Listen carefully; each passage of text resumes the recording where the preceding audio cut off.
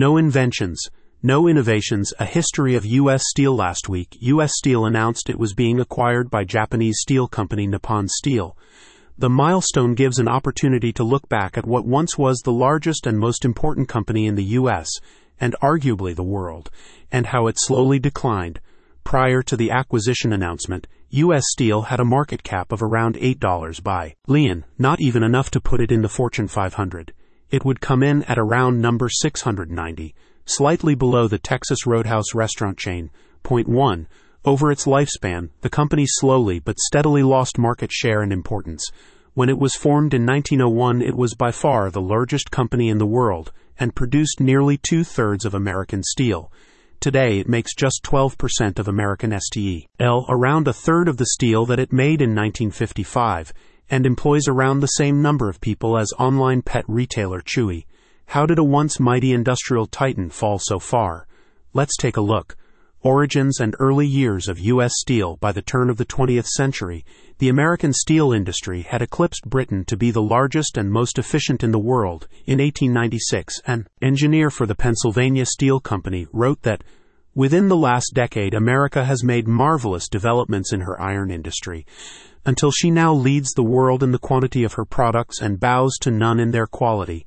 Relentless competitors like Andrew Carnegie of Carnegie Steel had, in the course of expanding their steelmaking capacity and acquiring market share, steadily driven down the price of steel, which fell by more than 80% between 1870 and 1896. But these successes had come at a cost. Steel production was subject to very large economies of scale.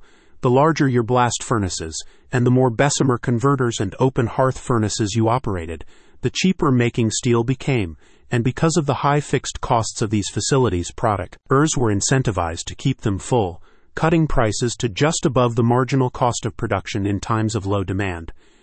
The result was chronic overcapacity, and as steelmakers built ever larger facilities and tried to underprice each other, at the end of the 19th century, nearly half of steelmaking capacity in the U.S. went unused each year.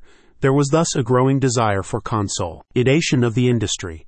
If many competing firms were combined, production volumes of the new firm would rise, and duplicate plant could be eliminated, enabling even greater economies of scale and lowered costs. The instigating event for such a merger was a banquet of bankers and industrialists in 1900, where Carnegie Steel president Charles Schwab spoke of the potential benefits of industry rationalization via merger. Less than 4 months later, it was done. Organized by J.P. Morgan, a new company was created by combining Carnegie Steel and Federal Steel, along with a hodgepodge of smaller companies, including National Steel, American Sheet Steel, and American Hoop. Point 2. The new company, U.S. Steel, was a monster. The first company to be worth more than $1 billion. The company had 168,000 employees and produced just under 9 million tons of steel annually, over 60% of all the steel in the U.S., and it quickly grew even larger. By 1917, U.S. Steel, now up to 268,000 employees, was more than 3 times as large as the next largest company, AT&T, and had more than 7 times as many employees as Standard Oil when it was broken up. The decades prior to the formation of U.S. Steel were characterized by cutthroat competition, but that ended with the formation of U.S. Steel. The head of the new company, Judge Elbert Gary, was a fundamentally conservative businessman, and his desire was to bring stability to what was a cyclical and chaotic industry. Whereas previously companies like Carnegie Steel would constantly cut prices to achieve greater market share and drive their competitors out of business, Gary set generally higher prices and kept them high even as demand for steel fluctuated. Though its size did give it production cost advantages, these savings were retained as higher profits rather than passed on to the consumer. Gary was, according to former managing director of Carnegie Steel, James Galey, opposed to the old method of going out into the market and slashing prices in order to get business.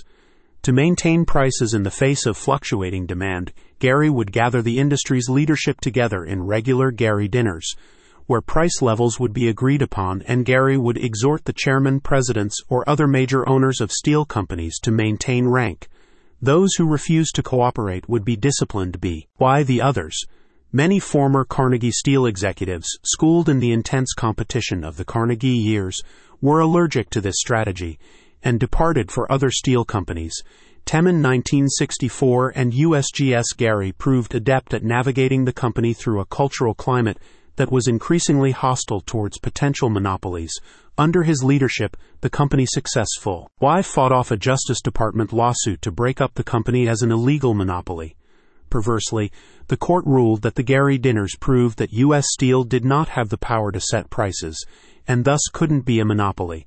But other threats proved harder to cope with. U.S. Steel was consistently behind on adopting the latest steelmaking technology, and was often forced to license technologies from more forward-looking companies, some of which were run by former Carnegie men. A 1936 magazine article described early U.S. Steel Company policy as no inventions, no innovations.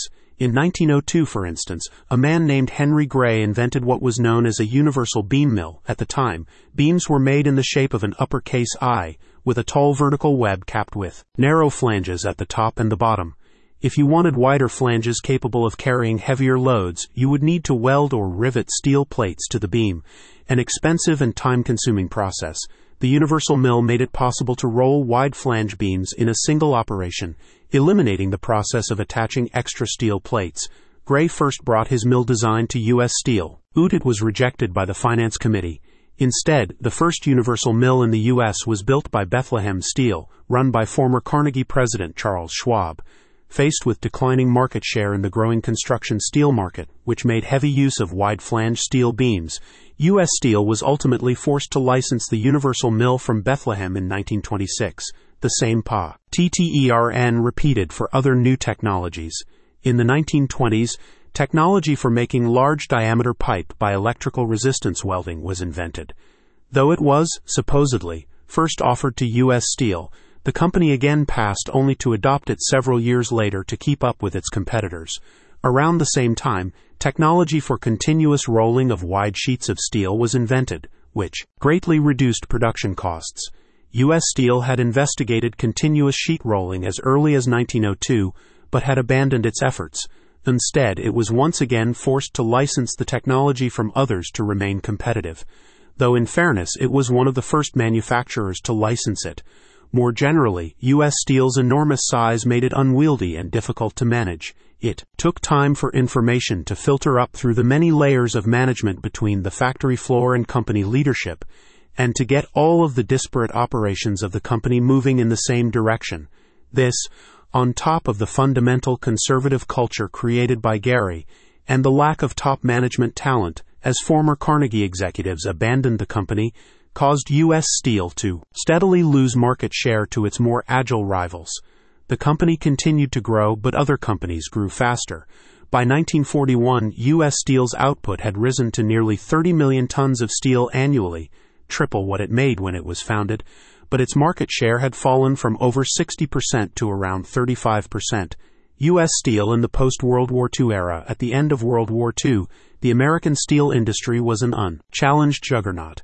During the war, American steel production had risen by more than a third, while the steel industries of most other countries had been nearly wiped out. By 1945, America was producing over 60% of the world's steel. American steelmakers had the latest technology, unparalleled expertise, the largest economies of scale, and easy access to resources such as iron ore and coal. In 1945, the president of the U.S. Steel Export Company, George Wolfe, testified before Congress that the European steel industry is still far behind that of the United States, product quality and cost-wise, and that the gap was an ever-widening one. Japan, which would later emerge as a steel juggernaut, wasn't even on the radar, producing just 0.56 million tons in 1946 against America as 66 million tons. U.S. Steel continued to dominate the industry, producing more than twice as much steel as the next largest company, Bethlehem Steel, and averaging around 30% of American steel output in the mid-1950s, with seemingly no rivals on the horizon. American steel companies, including U.S. Steel, became complacent. The post-war years are sometimes described as the dodo period of the American steel industry, as it steadily raised prices. Steel prices rose at 7% annually between 1947 and 1957, and enjoyed large profits while ignoring the progress that was taking place in other parts of the world. As American steelmakers built new capacity to meet post-war demand, By 1962, American steel capacity reached 154 million tons annually, nearly twice the production at the end of World War II. They did so using existing steelmaking technology, primarily the open hearth furnace. In an open hearth furnace, a combination of liquid pig iron from a blast furnace and steel scrap is placed in a large crucible, which is then heated using burning gas blown through a regenerative heat exchanger. In 1954, over 90% of steelmaking capacity in the U.S. was open hearth furnaces, with the balance a mix of electric arc furnaces and Bessemer converters.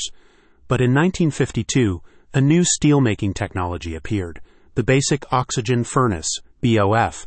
The BOF was in a sense a refinement of the earlier Bessemer converter, the first technology for mass-producing steel, whereas the Bessemer converter worked by blowing air through liquid pig iron from below, the BOF worked by blowing pure oxygen into pig iron from above.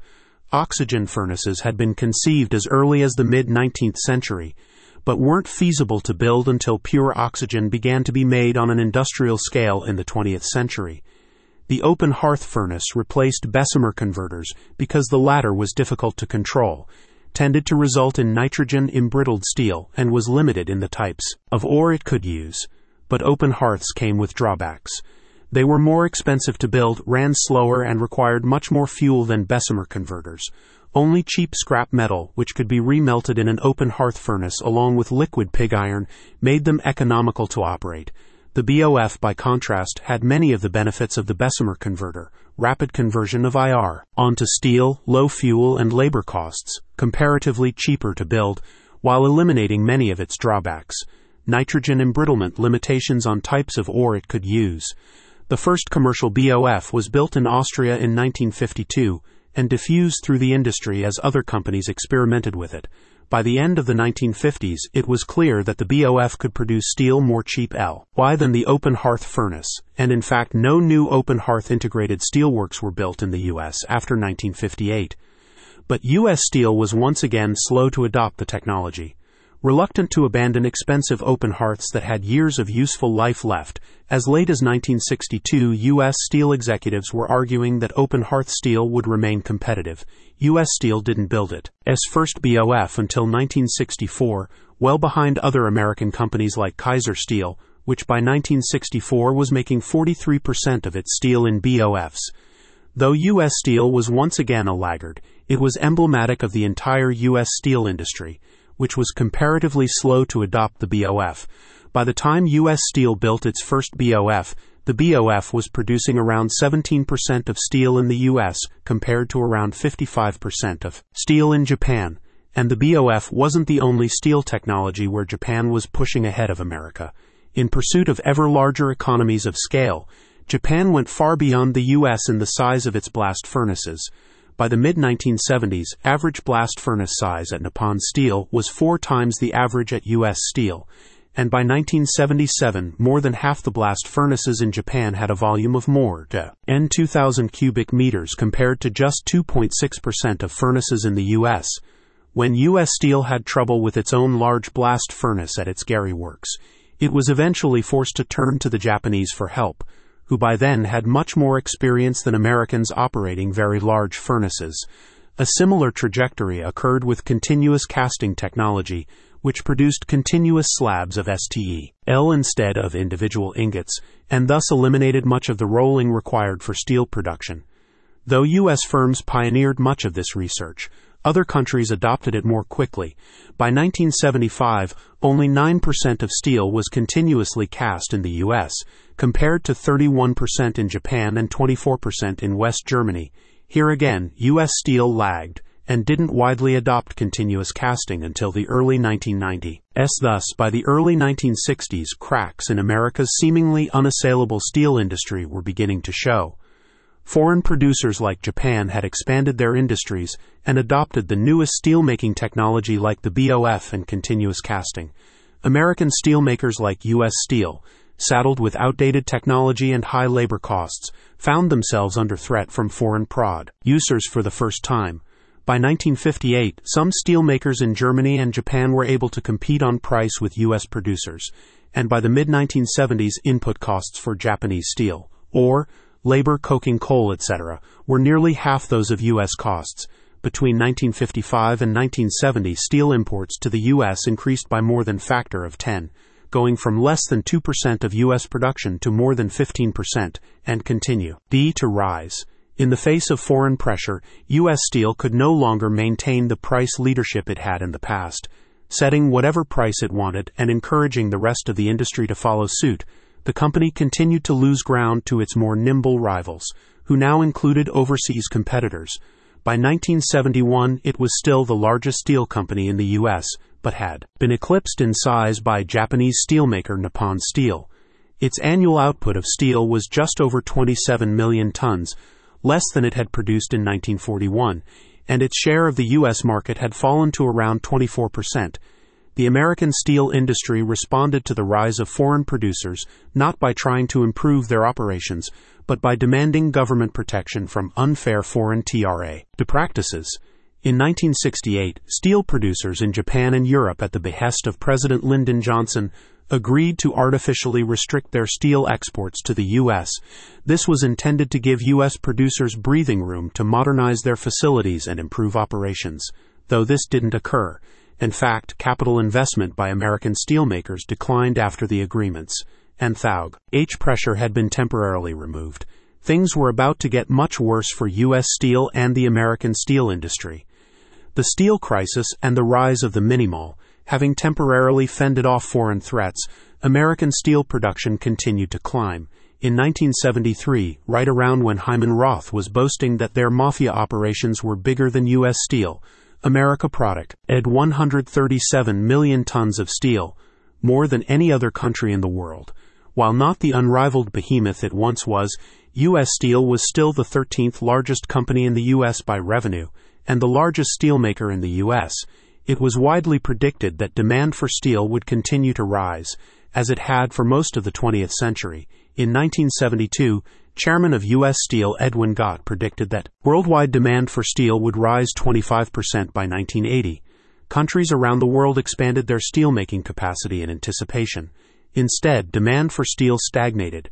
Between 1973 and 1984, worldwide demand for steel was essentially flat, and in industrialized countries it declined by around 25%.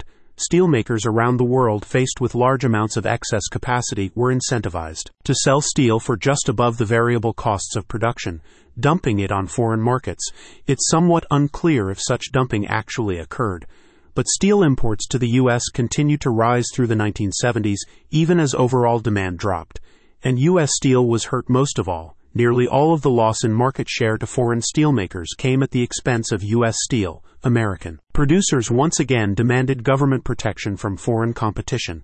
They filed dozens of anti-dumping cases under the Trade Act of 1974 and secured other protectionist measures, such as a trigger price mechanism in 1978, which prevented foreign steelmakers from selling below their total costs of production, and a new round of voluntary export restrictions in 1984. These measures helped stave off foreign competition. Steel imports declined from 26 million tons in 1984 to 17 million tons in 1989. But they couldn't stop a threat that was emerging from within the U.S., the mini-mall. Historically, steel had been produced in large, integrated steelworks. Iron ore would be turned into pig iron in a blast furnace, which would then be turned into steel in an open-H, earth or basic oxygen furnace. From there, the steel would be cast into ingots or slabs and then rolled into various shapes: wire rods, plate, beams, sheets, and so on. But in the late 1960s, a new type of steelmaking facility began to appear: the mini-mall. The mini-mall made steel not by processing iron ore, but by remelting scrap steel in an electric arc furnace, by eliminating the Saint furnaces which turned iron ore into pig iron. Mini-mills were not only much cheaper to build than integrated steelworks, as little as 1/10 the cost per ton of steel they produced, but they could profitably be built much smaller, and the scrap steel they required was widely available thanks to the previous transition to the BOF, which used much less scrap than the open hearth it replaced. Because scrap steel was often contaminated with other metals, such as copper, that couldn't be easily separated, mini-mall steel was initially lower quality than BOF steel, and mini-mills were only competitive in products where such quality didn't matter, like concrete reinforcing steel. But as mini-mall technology improved, they began to take more and more share from large integrated steel makers like U.S. Steel. Between 1974 and 1994, steelmaking capacity of integrated producers fell by more than 50%, while the capacity of mini-mills increased by 360%, reaching 30% of American steelmaking capacity. Of mini-mills between 1974 and 1994, thus by the early 1980s, U.S. Steel was in trouble. Its market share had fallen to around 20% of the U.S. market, and it was massively less efficient than both low-cost steelmakers abroad and increasingly capable mini-mills at home. Whereas for much of its history it had been one of the most profitable American steelmakers thanks to its scale, it was now one of the least profitable. U.S. Steel responded to these threats with bitter medicine. It cut tens of thousands of jobs and closed dozens of plants, reducing employment from 171,000 in 1979 to less than 21,000 in 1995. It divested many of its auxiliary operations like mines, warehouses, and bridge construction. It abandoned market segments like rebar and heavy structural steel, where it couldn't compete with the mini-mills, and instead focused on things like sheet steel products, which mini-mills still had trouble with, concentrating operations in a small number of large plants. By 1985, U.S. Steel had closed more than 150 facilities, and by 1998, its steelmaking capacity was down 71% from its peak in 1973. U.S. Steel was far from the only integrated producer that needed to take such drastic steps. The entire American steel industry, and indeed the worldwide steel industry, shed hundreds of thousands of workers as it dealt with its overcapacity.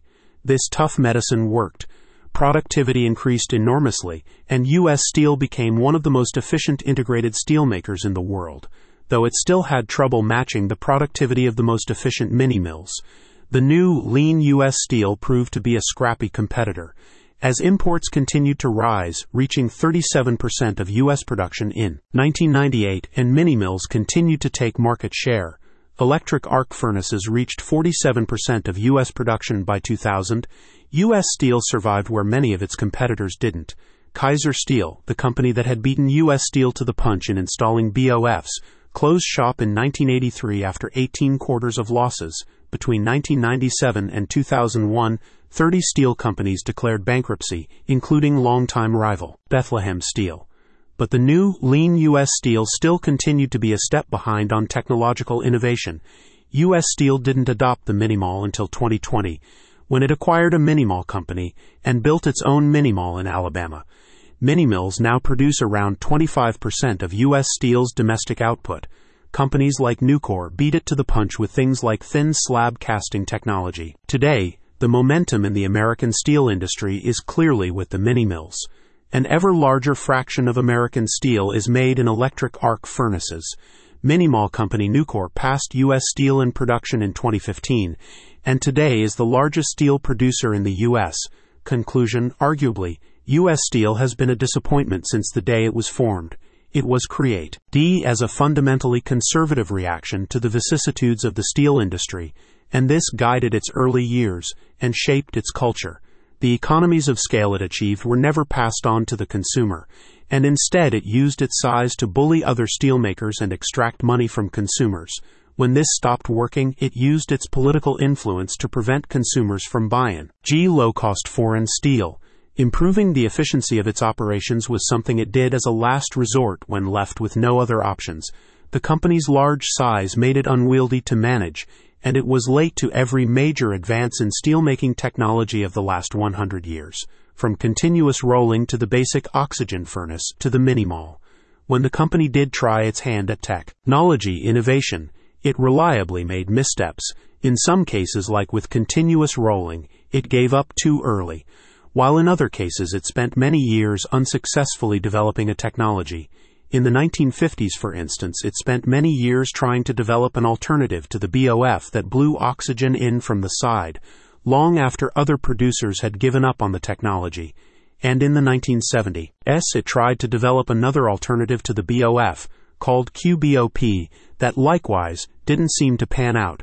As far as I can tell, no major steelmaking technology over the last century came out of U.S. Steel.